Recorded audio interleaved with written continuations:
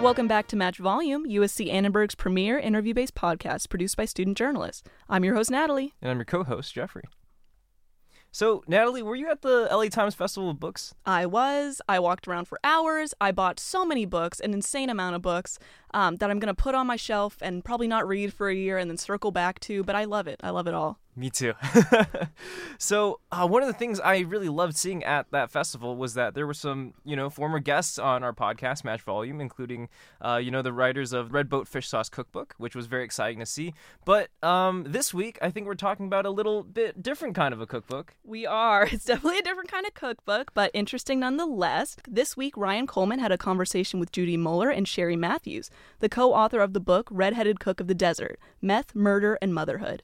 Judy Mueller is an American journalist who earned an Emmy Award for coverage of the O.J. Simpson case. When she first met Sherry Matthews, a woman serving lifetime parole for murder, the story just began.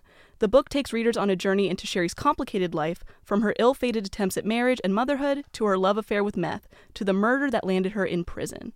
Here's Judy Mueller and Sherry Matthews.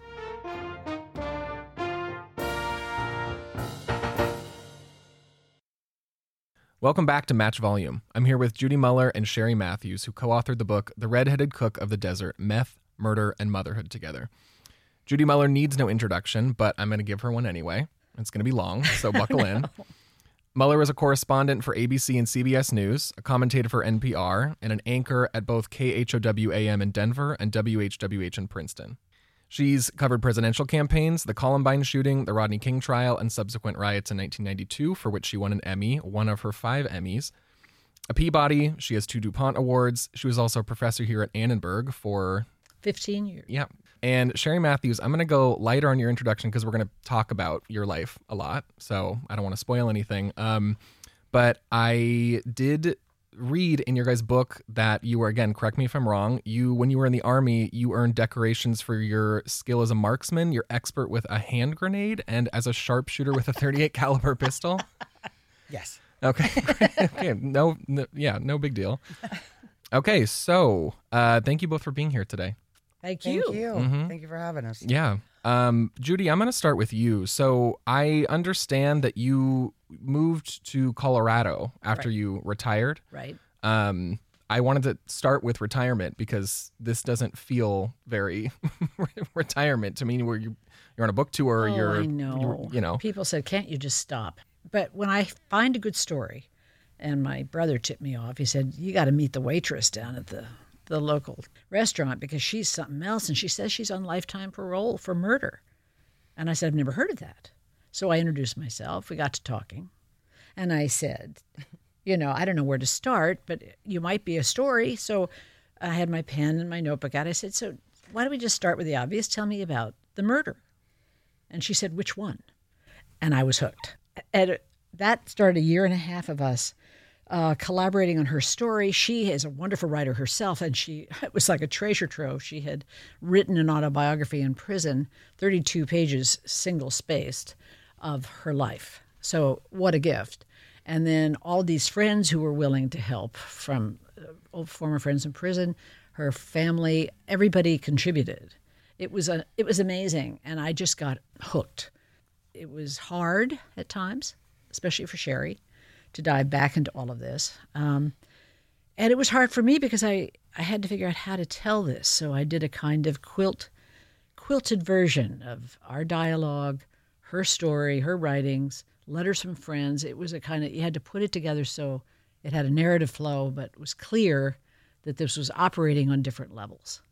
Right. And so, Sherry, take us back to that time when you met Judy. You're a Southern California girl, I understand. Mm-hmm. So yes, how did you end up in Colorado? When I was released from prison, I went to a halfway house for 6 months. That was a requirement for a lifer to get out of prison. And put in for my transfer to Colorado. My children and my grandchildren all moved there while I was in prison. So that's how I ended up in Colorado. Yeah. And working at the Lone Cone waitressing, and used to sit with the old guys in the morning having coffee. The old guys. Yeah, the old guys. My brother. The old my coffee mate. guys. Yeah. And we'd all have coffee together. We'd all bullshit. And swap stories. And so I just, again, then we can move on from retirement. I just think, did you really plan to not do anything? Or did you kind of always know in the back of your head, I'm going to keep telling stories? I've never said retirement meant not doing anything. I mean, my mate and I have a science podcast we do. I've written an op-ed for the Washington Post. And, a lot of different things come up. And I love storytelling. I don't know how not to. You hear a good story. I mean, how can you sit on that? So I'm never going to be idle. I'm just going to be free of faculty meetings. Great. Bless that. Yeah, right. So Sherry, why don't we talk about the story that you told Judy? I mean, just so everybody's kind of on the same page. I mean, when Judy asked you, If I was willing to do this? Yeah. How did you begin? I said, sure. Why not? She did. I Not did. knowing, And not knowing. I have an impulsive nature, so I just kind of don't think first before I jump into things. And that's kind of like my life story, is the impulsive, She out of said control yes. life. I said yes to Judy automatically because the parole board had told me I should write a book. My kids had told me I should write a book. My friends had told me this through the years. And so when this came, I thought, well, this is what's supposed to happen right now. So I agreed, and In fact, we we dedicated the book to started the a- parole board member who said, have you heard about Breaking Bad? You should write a book. And she hadn't seen Breaking Bad because they don't allow that in prison. But sure enough, we decided to do the book. We felt like it was meant to be. But it was harder, I think, on Sherry, and it was harder for me than I had anticipated. It was a real hard slog through her past, and it's hard to go back there. When you've been released, you're free, you're looking forward, and somebody asks you to go back. That's hard. So quite the journey. It was What? a long journey. it was a long journey. Yeah. And you were, total time that you were away in prison, how long was that? Total of No, well, just this sentence. This Yes. sentence was 16 years. 16 years. Yeah, Wow. it was a 15 to life sentence, and it had 16 years on it. Made board. could have been Yeah. life. Could have been life Wow. easily. Yeah. And so I'm curious, I mean, before you served that time, did you have any experience with the criminal justice system? Oh yeah, Yeah. DUIs, one prison sentence in Nevada for possession, and then I absconded my parole and ended up back in the new prison in Vegas, and county Yeah. jails, and but yeah, So a little bit. Yeah. little bit of Light- experience light already. Yeah. Yeah. And there's still an open case. The first time she killed someone, which in my mind is clearly self-defense, that case remains open. And they sometimes would hold that over her head. Like, well, that case, and she admitted to it. She told the details. She wasn't hiding anything. But they kept it open. And I think that that's a kind of part of the justice system I find objectionable. Yeah. Yeah, they refuse to charge me, but they won't close the case. Yeah. And do either of you think that the fact that you are a woman has come to bear on any of the way that you've been treated? I can't say it did.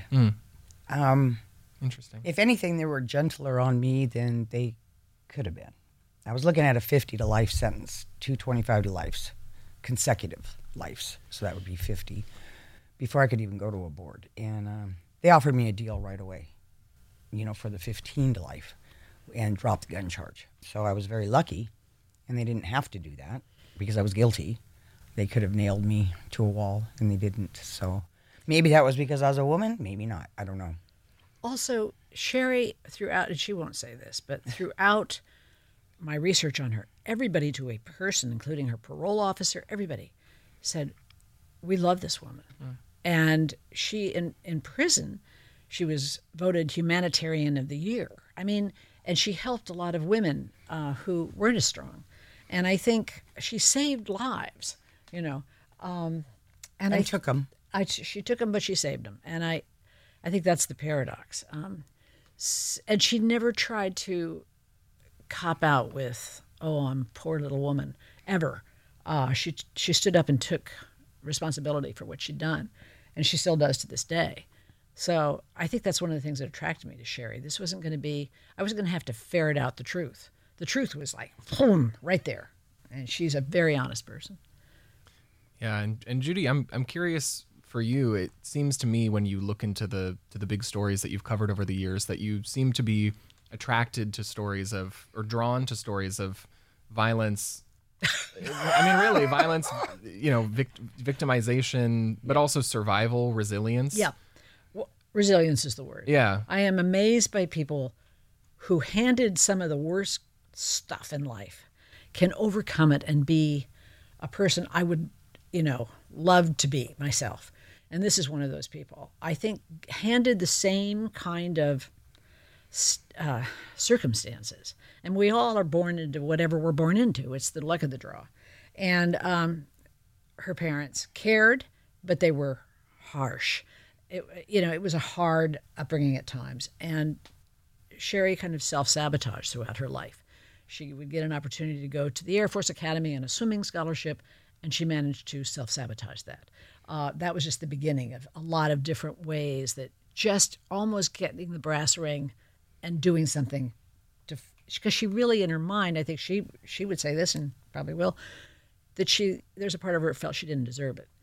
So seeing somebody overcome that, because that's so deep-seated, I was amazed, and I kept asking myself the whole time I was writing this. It's almost really not journalism because I was so invested personally. I kept saying, would you have had the strength to do that in the same situation? And I had to say no. I don't think I could have done what she's done. So my admiration for people who overcome really tough times, is unmatched. I look for those stories. Yes.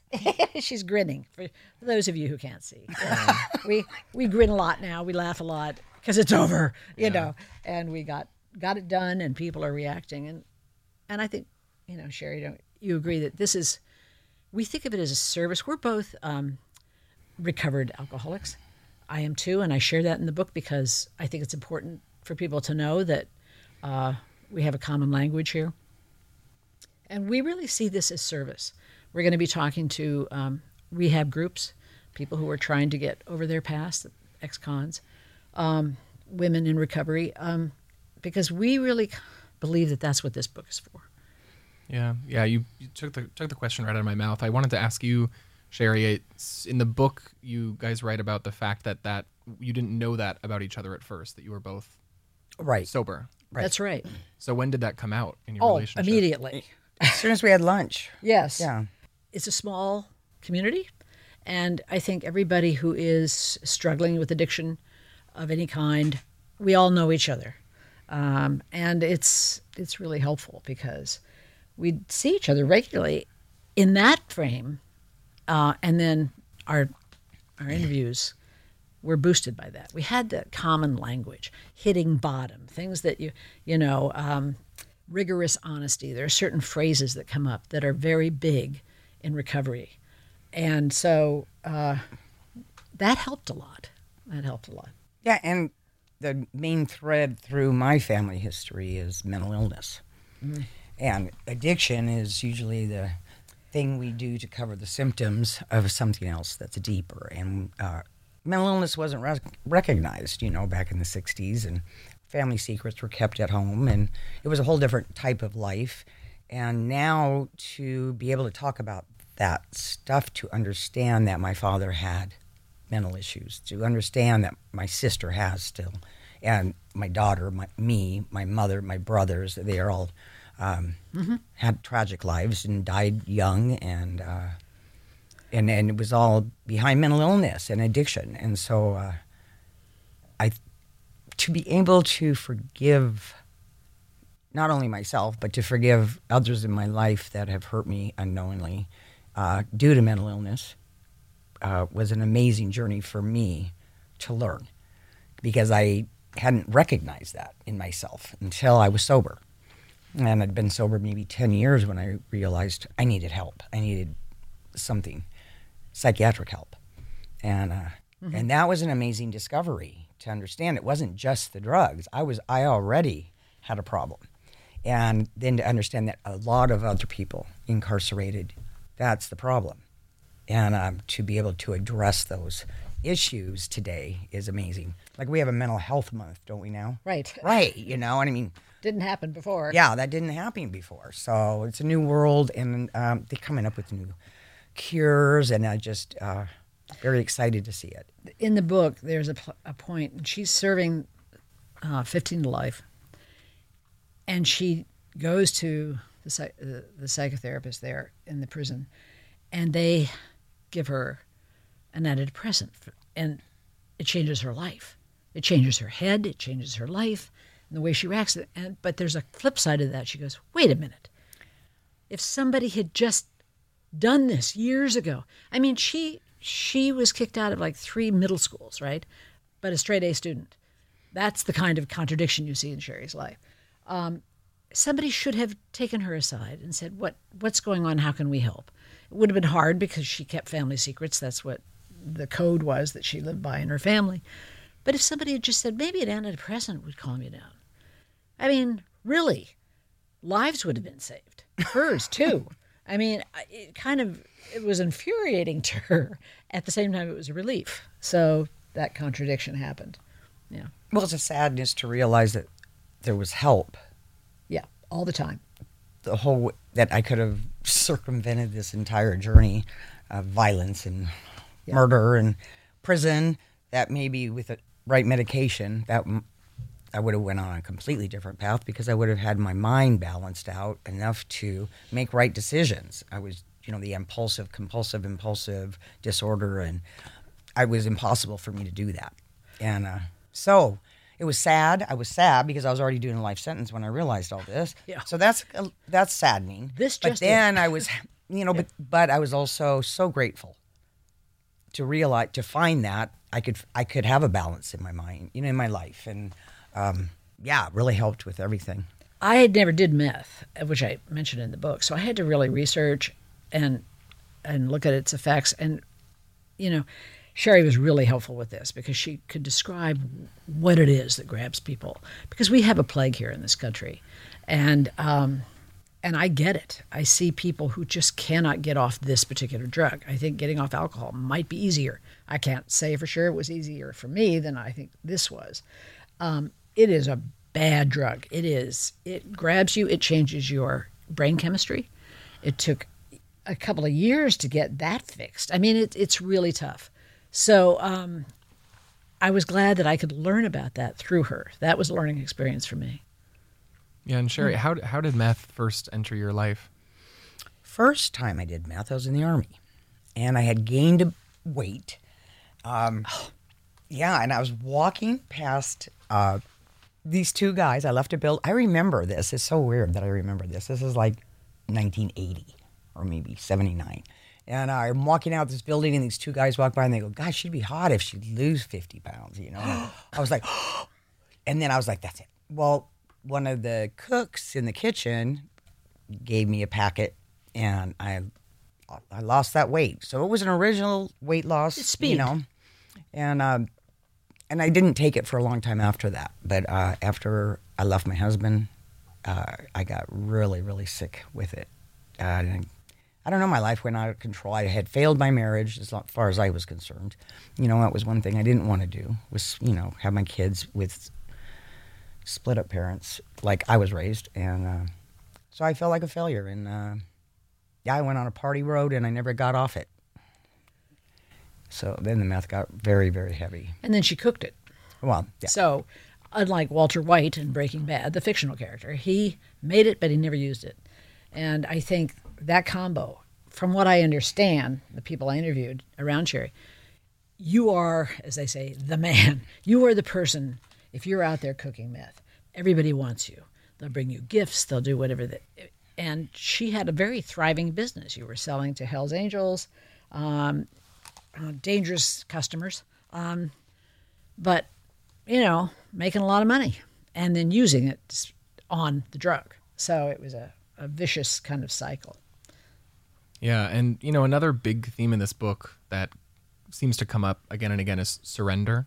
You guys use that word a lot. And I'm thinking about, this conversation about addiction, the conversation about mental illness, a lot of that you have, in order to break through and to get clarity about those things, in order to kind of conquer them, you really have to surrender to the fact that you're not in control. Right. And Sherry, you seem to me like someone who's pretty in control. You're someone who really takes charge of their life. Very hard to surrender. Yeah. It was, yeah.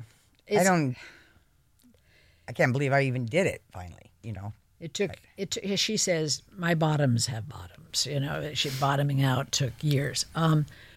Surrender, in recovery language, the idea that you have to surrender to win is so contradictory to everything we're taught. How can you surrender and get a victory? But that is the only way, is to say, I need help. And it's so hard for people who are proud or people who are guarded or to say, I need help. And it can be in the form of a prayer. It can be in the form of crying out to a friend. Whatever it is, you acknowledge to yourself that you can't do this by yourself. You're in trouble. And so surrender is the word. I have a friend who was trying to get sober, and she had a little white flag in her bathroom, and she'd go, when she woke up in the morning, she'd wave the white flag in the mirror to remind herself, I surrender. And it was a great idea. So that's really genius. You've maybe never been this close to a subject before a subject. I mean, you guys are great friends. Yeah. So, but, you know, as a journalist, I'm sure for many years, that was something that you would never do with anybody that you were, you know, writing about or even writing with. So that's why I'm not sure it's journalism. Somebody asked me that at the reading last night. A journalist asked me that. Is this journalism? And I said yes, but then I started thinking about it afterwards, and I said no. It went from that to a memoir and a friendship and I don't know. It's a very different kind of book. And of course not. I mean, you don't get friendly with people you're writing about if you're a reporter. I mean, necessarily. It might happen, but not if it's this kind of book. And one thing I did learn, I had some humility around this. I mean, I typed all these interviews verbatim. I didn't tape them. I probably should have. But I type verbatim. I have good notes. I keep my notes just in case anybody has a problem. But I forget that people who aren't used to being interviewed don't really get that what they're saying in the moment on the phone is going to be in print in a book for all their friends and family to read. Do you mind if I go here? Because this was after the book was done and it came out, there was a lot of pushback from her family, her daughter, her ex-husband, who thought that I'd misquoted them. I had the notes. I could have, but that's not the issue, right? Not that they thought they were misquoted, because they weren't. It was that they weren't the typical interview subject. And I think I had more of a responsibility than I gave to helping them understand, are you sure this is what you told me? Do you want to stand by this because I'm about to write this in a book? I think it needed extra push, and I didn't give them that. So when it came out, her daughter was upset, her ex-husband was upset. You tell what happened. We were ready to pull the book. Mm-hmm. Yeah, we were going to pull the book. My daughter was screaming in my face. My ex-husband screaming on the phone, screaming in her face. Yeah, it was a tough week. And it was that I had that old feeling that I had just made a huge mistake again, like in my life. Like I had just made the wrong decision, and what was I thinking, and this is not okay. You know, all this information is out there. And I had gotten so used to doing that in prison. We had to talk about our stuff. We had to go before a parole board and tell them everything that happened. I was used to having my stuff out there because I'd been doing that in prison for years. As a counselor, I was a drug and alcohol counselor in prison. So in my mind, it was 40 years ago or 30 years ago. Right. My ex-husband and my relationship was 40 years ago. I didn't realize he'd never told anybody that he'd put hands on me in 40 years. And I thought, well, for sure you've told people. Your wife of 30 years doesn't know, and she didn't. And so that was huge. He was not happy. No. So even though he told, he talked to me and was a terrific interview. And I said, I think you come across very well in this book. You raised those children alone when Sherry went to prison. And you know, you And he did your changed his best, life, and and- he's tried to stay sober. In fact, I called him up. That was the hardest phone call I made that week when the book came out, and he was upset, and they were upset, talking about pulling the book. And I called him up, and here again, if you are a recovering alcoholic or addict, you have a common language. And we stayed on that plane, he and I. And it was very helpful. We ended up laughing, and he said, well, I'm not going to read this book anymore, and I'm not going to show it to people. I said, well, that's up to you. He says, and you're number one on my resentment list. I said, well, you work on that. I said, I'm going to put you on mine, and I'll work on it, and it'll be okay. And it has been okay. And we didn't have to pull the book. No, actually, I think it was very freeing for my ex-husband to go through this. And he's just newly sober again, thank God. And thank God he was a month sober when all this happened, because if he had I said, been, congratulations. it could have went a whole Keep it nother up. way. You know, like, But yeah. yeah, once it was out there, like his wife read it, and she looked at him and she said, is all this true? And he said, yes. And she said, 40 years ago, this was true. Yeah. Are you still that person? He says, no. And then she says, well, then what are you tripping on? Yeah. You know? Yeah, that's a And good we partner. like to help people wherever we can. Yeah, I think that helped him let go of some shame and secrets that he didn't need to be keep holding on to, you know? So whether that's the thing about like this kind of thing, I'm very exposed, but I believe in that exposing of secrets, it helps other people work through their stuff, right? So that's the magic of it. Like, it might be uncomfortable for me. Like, I'm very uncomfortable with the book. That's my worst crap in my life is in that book. So it's really hard for me. But I know that I had to hear other people's stories to help me be able to open up and talk. So that's what it took for me. And that's what it takes for, you know, a lot of people, they need to know it's safe. And they, well, if they can do it, I can do it. You know, that kind of thing. And how do things stand now with your daughter? Great. Oh, it's great. I actually got mad at her, and I really try to hold my temper these days, you know. And she was yelling, and you should have edited this book better, and la la la la la. And I didn't. That was my bad for not, you know, checking everything because I was kind of had my hole in the ground. I mean, my head in the ground. You know, I couldn't deal with all the emotions that it was bringing up for me, and I kind of just left it hanging, and poor Judy had to pick up the slack. But I turned around to my daughter and I said, it's my story. Not yours, mine. And it's all true. So what is going on here, you know? And then she said, you're right. It is your story, Mom, you know? And then now she's really supportive, super supportive of it. Yeah. And so it sounds like this book had an interesting editing process. I mean, I think when the primary material you're dealing with is memory, Yes. how do you fact check that? I did fact check some of it. But Sherry's writing was in the moment in prison. It wasn't like she was trying to gloss it over later. I had the original stuff that she was doing for parole board. She was doing this, you know, for her life. So I knew that had a lot of weight. Of course, we all have our own, it's a Rashomon. We all have our own story, right? Everybody's got a different version. And in the book, as people will find, you know, Sherry, even to the end of this, was holding on to a couple of secrets that she let go of as we got close to the end.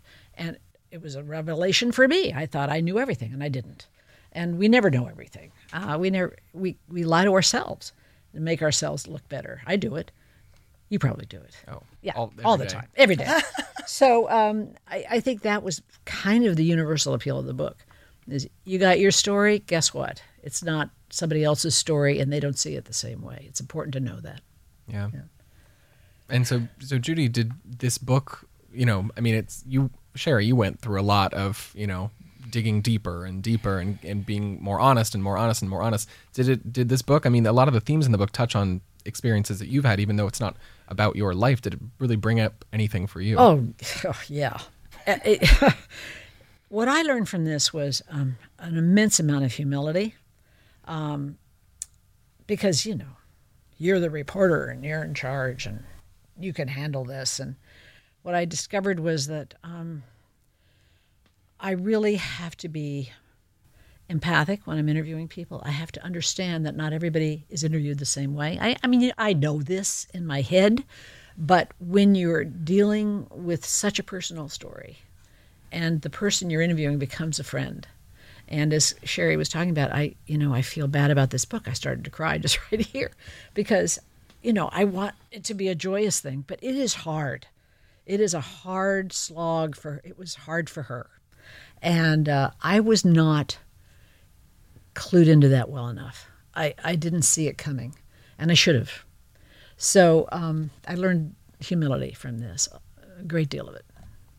It should make me a better reporter. And if Sherry if humility is your word, Judy, what is the word that you're taking away from this experience? I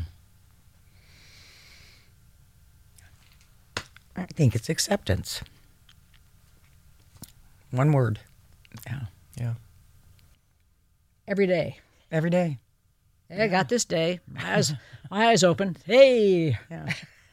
Because I didn't realize I had been holding on to a lot of unforgiveness still. And I thought I had worked through all this. I thought I had this, okay. I get wrapped up with my children and grandchildren in Colorado. I forget all about prison. I really didn't get a hold of very many people, keep in touch. I just kind of pretended it never happened. I couldn't do that. That's not part of my journey. That's not part of my recovery. I need to always stay in touch with that truths, with those truths. And I rejected that part of myself. And when we agreed to do the book, it brought it all back. And I realized that I was still really, really hating myself over it all. And I had to re-accept that it's all done. It's happened. It's over. And today's a brand new day. This is the only moment that exists. Those are all just memories. And